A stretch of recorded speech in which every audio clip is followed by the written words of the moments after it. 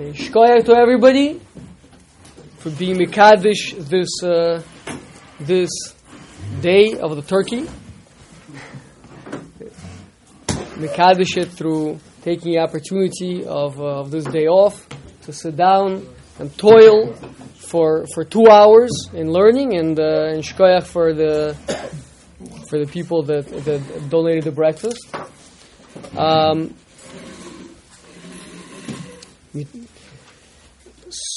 Ein kamach ein Torah. Okay, so we have here an opportunity to understand the pasuk in Parshas Bereshis. Actually appears a couple of times, similar pasuk, where Hashem blesses creatures, blesses them by saying Pruruvu.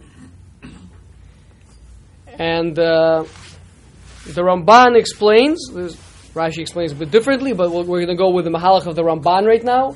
The Ramban says, what does it mean that Hashem blessed them with Pruruvu?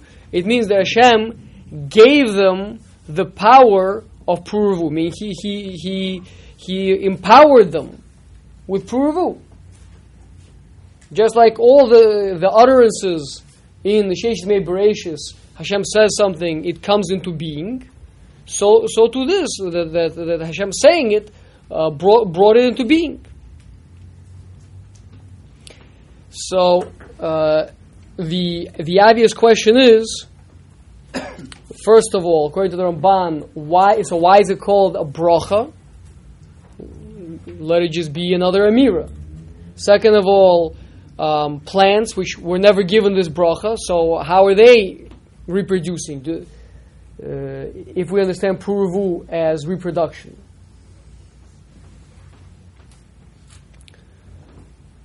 Perhaps there's going to be something else which we might classify as reproduction, but it's not called a koach ha'holada. See what the koach ha'holada is. Okay, so we have a sugya over here. The sugya is that the Mishnah in Shmona Shiratzim says that one who wounds or damages one of a creepy crawler is exempt.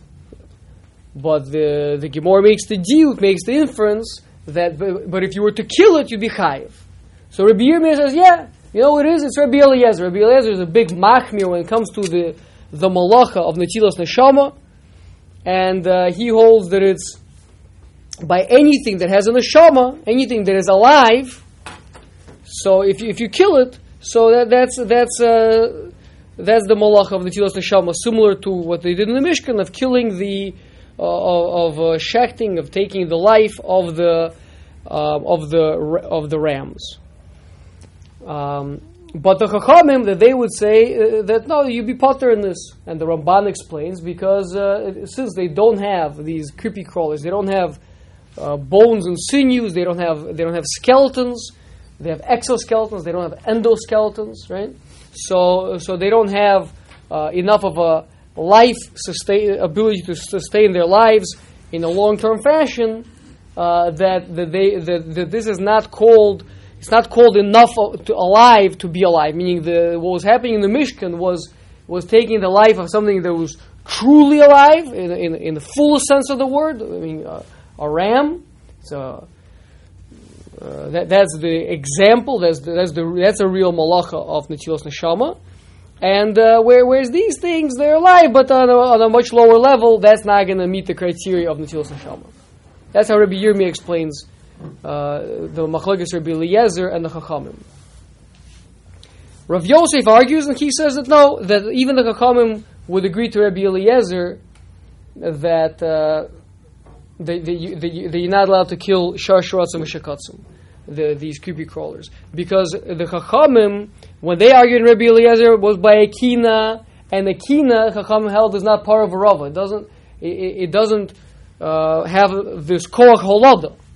So there they said that you could kill on Shabbos. But other shiratzim v'shakatzim that they do have a koach holada, even though they don't have endoskeleton, they don't have gidim vatsamas, but it's enough. They're not enough alive that you're not allowed to kill them on Shabbos. So it comes out we have three levels of how alive something is. We have something that is just barely alive, the basic level of life, which is it has a neshama. It is alive. Has in the words of Chazal, it's a misnoeya. It's something that moves around. It travels. It goes. It goes after food. It goes after things that it wants. It's alive, unlike a plant, of course, which a plant it does not have an isser of netilas neshama. Then one level up from that is if it has the koach of purvu, if it has the ability to koach hanolad, the ability to give birth to the next generation. And then the highest level is that it has a endoskeleton, that is something that is literally like the ayalim. Truth is, I don't know. I mean, is it possible that something would have an endoskeleton but not purvu? I don't know. But certainly the majority, the big difference between them is shar, sharatzim, and shekatzim, which do not have a skeleton, which means they don't live for a long time. They're very short-lived little critters, but they do have purvu. That would be the nafkamina between them. And just one more point is obviously the kina, as being something that's not purvu, is not to say the kina is the only creature in the entire existence that doesn't have purvu. Anything that would not be purvu, the chachamim would exempt one or even permit one to kill on Shabbos, right? The kina was a standard example because the kina has been men's pest for a very long time, and it's something that men kills on a regular basis. Okay, so in the ensuing discussion, we have a machlekes. So Abaya asks a series of kashas on Rav Yosef to try to knock him off his pshat, and seemingly come back to Rabbi Yirmiyah's pshat, right? And so he's asking, what do you mean? But we have a statement. First of all, we learned from you that the actually, if you look it up, the Rav is initially a statement from Rav from a few generations earlier that refers to something called beitzei kinim, eggs of lice. Sorry, take that back. Eggs of kinim. Yeah, don't want to prejudice the jury. So you see that they have purvu, and Rabbi says no, that's not what he meant. He meant it's a different species. It just happens to be called beitzei kinim. And he says, but I have a proof from Baraisa, which is a few generations earlier. It also says beitzei kinim. No, that same thing. That's just a different min. So hopefully everybody heard the question. The question is obvious, right? Is just go and check, right? What's the problem, right? Just, go and look. Chazal were not shy about examining things very carefully. The Gemara says that when Rava wanted to know about different mumim that animals get, different blemishes that animals get, a bechor, it makes a difference if it's a blemish will heal or won't heal. So Rava he spent 18 months observing animals, how their different wounds heal or don't heal, so he could know the reality well. So over here, go and check. Having lived in Eretz Yisrael, if the topic is about lice, if that's what kidam are, right? So every housewife knows perfectly well whether they do or don't have eggs. It's something that's very, very observable. But let's say we don't know yet what we're talking about. But if it's observable, and Rav Yosef knows for a fact that they don't have eggs, so just show the same thing to Abaye, right? And if Abaye has a kasha, so what's Abaye's kasha? So Abaye himself can't see, so if it's not visible, and Abaye is relying on nowadays we can't tell. There's no ability to tell anymore. But we have a tradition that they're called, back then when the people were wiser, they knew. Nowadays we can't tell anymore. So that's why Abaye is asking the kasha. Maybe you'll answer like that. It's also not such a great approach, because if Abaye is saying nowadays we can't know, but back then they used to know. So how's Rav Yosef so confident? How's Rav Yosef saying, no, they're not telling you, they're not purvu. all those earlier statements, that's not what it meant. It sounds like Rav Yosef is pretty confident in himself. So it's like a disagreement in what's happening on the ground. Go check. What's the problem? So, number one. Number two is we're going to see soon that okay. So I guess we'll see it now. So it's a machlekes chachamim. Meaning, Rishonim, Rav Yosef Mirolins and the Rabbeinu Tam, what the kina is. Rav Yosef Mirolins says it's a flea, and Rabbeinu Tam says it's a louse. Ein, the Tosfos over there, brings rise lekan or lekan. Why? What the different opinions were.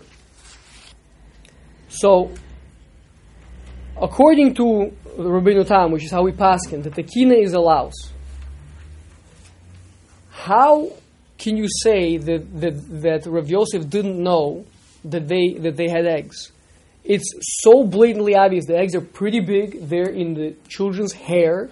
You just look in the hair. You see little louse crawling around. You see eggs all over the place. And you not only see you see two different lice. Even you see a male louse and a female louse in the same head with the eggs. That's where they live. Lice don't even have the ability to jump from one head to another to like leave eggs and then leave. Once they're on the head, that's it. They stay on the head. So in order for them to be reproducing, there has to be a male and a female louse on the head of the person with the eggs there present. And the eggs hatch. The eggs are called nits. They hatch. And from them come out nymphs, which are little tiny lice. Same, looks exactly like a louse, but just much, much smaller. So literally like a little family of lice. And every head of hair that is infested with lice literally has a cute little family living over there. Okay? So, and not only that, so you say, oh, that's because we're so sophisticated nowadays, we actually have 20/20 vision. Back then, they were all kind of like semi-blind, like moles. They couldn't see anything back then, right? So Aristotle, who lived hundreds of years before Rav Yosef, he was a contemporary of Rav Shimon HaTzadik, right? And Shimon HaTzadik was from the first generation of Talmud. He's before the Zugos, right? He's literally from the shiur Anshe Knesset Agdola. He was the last member of the Anshe Knesset Agdola, and Rav Yosef is already a fourth generation. It's 500 years between them, something like that. Aristotle, 500 years ago, in his scientific books, wrote that lice lay eggs. He observed it. It was his common scientific knowledge. So the fact that anybody nowadays is asking a kasha on Chazal and saying, oh, those nice sages who were living back in the dark times when no one knew anything is very cute what they observed. But now we know that lice lay eggs. Hello, Aristotle wrote it 2,000 years, 2,500 years ago. Okay, so just chill out. You didn't discover anything new, right? It was already known, and Rav Yosef was fully aware. It would be very difficult to say that not only did Rav Yosef not bother to look in any of his children's heads, right? But that he also never actually bothered to like read any books about these things. He just made a ruling. What? Was Rav Yosef blind? Rav Yosef went blind. But he wasn't blind. No. He. And first of all, even if he had been born blind, I'm assuming he wouldn't have been going on his own observations. Hopefully, he would have consulted with someone with sight. Yeah. But besides which, he went blind because he tried to when I believe when Rav was nifter, so different Talmudim of his took on to try to imitate some of his behaviors. One of which was to never look beyond his Daled Amos, and Rav Yosef tried to take that on. And Olo B'Yodo, he didn't manage to succeed until Hashem helped him and helped him to go blind. Yeah.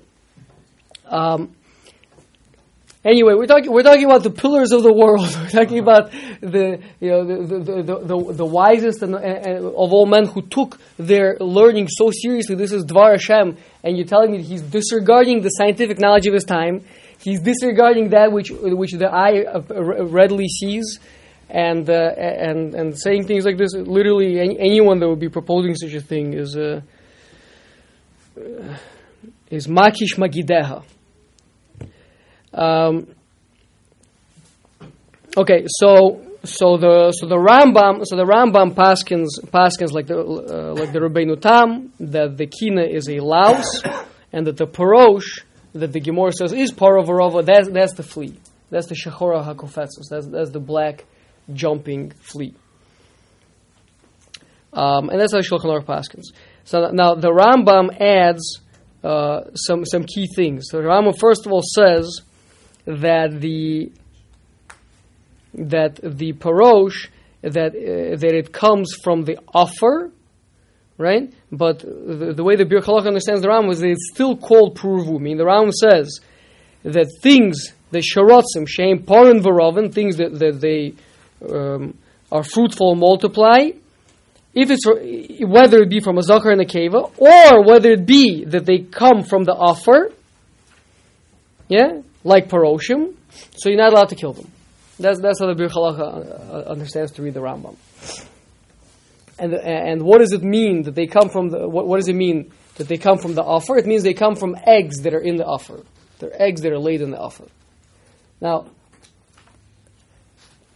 so first let's explain the first opinion of Rav Yosef Mir-Orleans, who actually understood that the kina is a flea.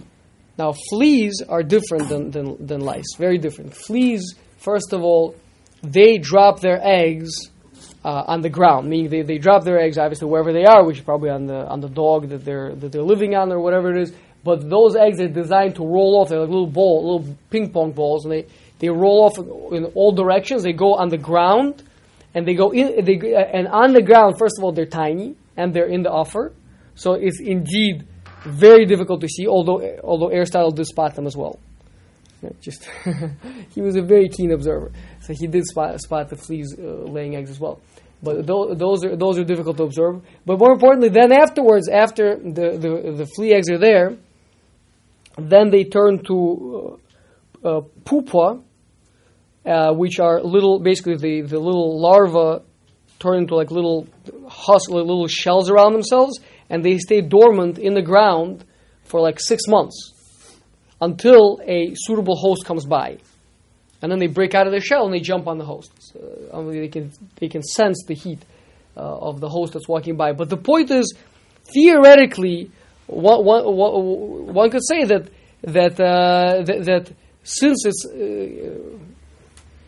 Rav Chaim Kanievsky says such an approach. Others report Rosh Zalman Auerbach is saying such an approach, that something that is not perceivable to the eyes, even if not perceivable means invisible, but something that's not a part of man's reality, recognized reality, that's enough to make it that it's not going to register on the halakhic radar screen. So, being that the flea, that its eggs go in the offer, go in the ground, and then this pupa stays in there for who knows how long, and it only gets activated if something comes by. So it's considered that as if it comes out of the ground. It's considered as not having pruvu. It's considered as just quote unquote spontaneous generation. So it means in the eyes of halacha, that's how it is. Even though Aristotle noticed them laying these eggs, but that's not. We're not going to reckon with that in halacha, and that's why Rav Yosef Mir-Orleans understood that according to Rav Yosef Mir-Orleans, that's why Rav Yosef understood that one could kill kinim because they're not recognized in the eyes of halacha as being pruvu. That's one could say such a thing. Rabbeinu Tam argues. Does Rabbeinu Tam hold that fleas have pruvu? Yeah, he says it's a porosh. So how does he? I mean, based on your description, how does Rabbeinu Tam explain that that's pruvu, but lice is not? Oh, okay. So why lice is not, we're going to discuss in a minute. But why that one is, it would be pretty straightforward. At the end of the day, there's a tati flea and a mami flea, and they make. In light of his. Saying how Rabbeinu Tam takes Rabbeinu Tam. I'm saying. Yes. it is visible, just because it's not something that you easily see in your day-to-day life, right? But at the end of the day, it is visible. It's observable. So Chazal judge this to be observable than headlights. No, definitely not. So that will not be the approach. That's what I'm saying. This approach, although this approach may work for Rav Yosef Miralins, it may work to explain that if the kina is a flea, it may work, this approach, but it would be extraordinarily difficult to make such a claim by the lice. Again, like I said, because the lice are right there. To the exclusion of fleas, meaning right. To explain earlier times position based on this approach would be right. problematic. Right. Fleas certainly would be less recognized. Exactly. Yes. Exactly. But luckily is that the Rambam tells us very clearly that the issue with lice is that they come from zeya, they come from sweat, whereas the parosh, the flea, comes from offer, comes from the ground. So and sweat puts it into the category of rotten fruit, excrement, decaying meat, all forms of decay, decomposition, rot, all these. So the Rambam says all the creepy crawlers that come out of anything like that, anything is decaying, those are all not purvu. Whereas anything that comes either from a zakar in the cave or comes from the offer, that is purvu. Okay. The obvious question is why? We just said by lice there is a mami and a tati. Right. Well, yeah. So for what? So seeming that there is a purvu by them, right? I mean, they have to get together to create eggs. Right. So we're saying not only did Rav Yosef never bother to read the writings of Aristotle, right? But the Rambam, who was clearly a student of Aristotle in philosophy, and the more Nevuchim praises Aristotle, says that he reached the pinnacle of what human wisdom can reach. He also didn't bother to read the writings of Aristotle and claim that lice come from sweat, as opposed to what Aristotle says that they lay eggs. Right. I was going to ask, so the empirical approach of Aristotle was, if I'm not mistaken, he said that if I'm able to perceive something, then it exists. If I cannot see something, then it doesn't exist. Right. So if he perceives the lice, right, so there is existence to the lice, and why? So were Chachamim opposed to that principle? So let's take a look. Okay, so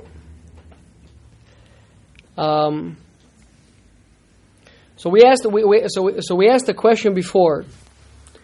What about plants? Do plants not reproduce? Did plants receive the bracha of Puria Verivia?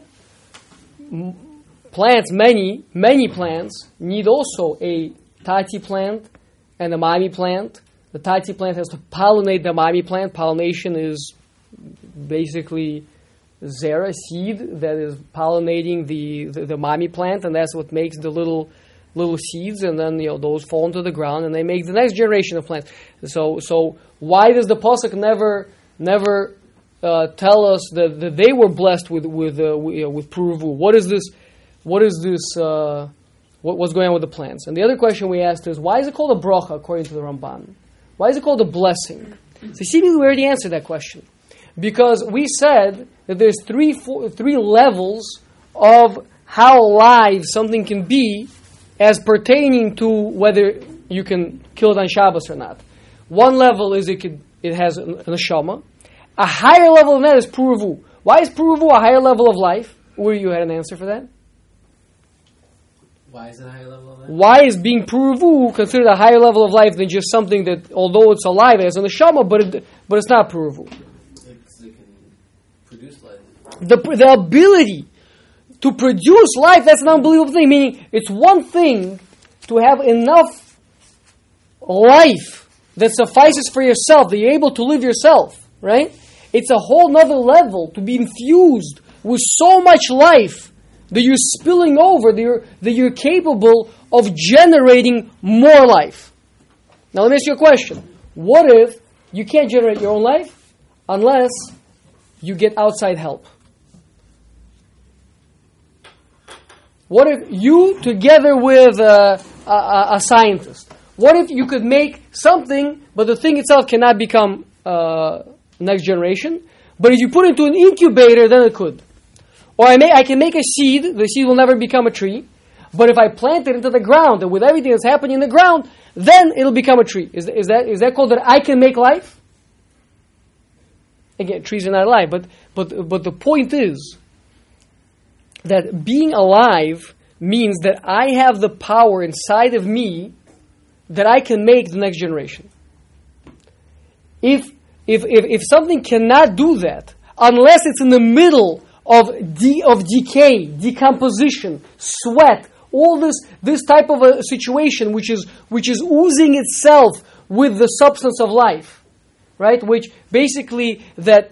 Imagine if there was a woman, she doesn't have a uterus, she cannot carry a baby. The type of women they don't have a uterus, they cannot carry babies, but they do generate the little egg, right? They generate the egg, but then you quickly grab that egg before it falls to the ground, and you put it into an incubator, and inside the incubator you grow a little baby. Is that woman empowered with the ability of Pruvu?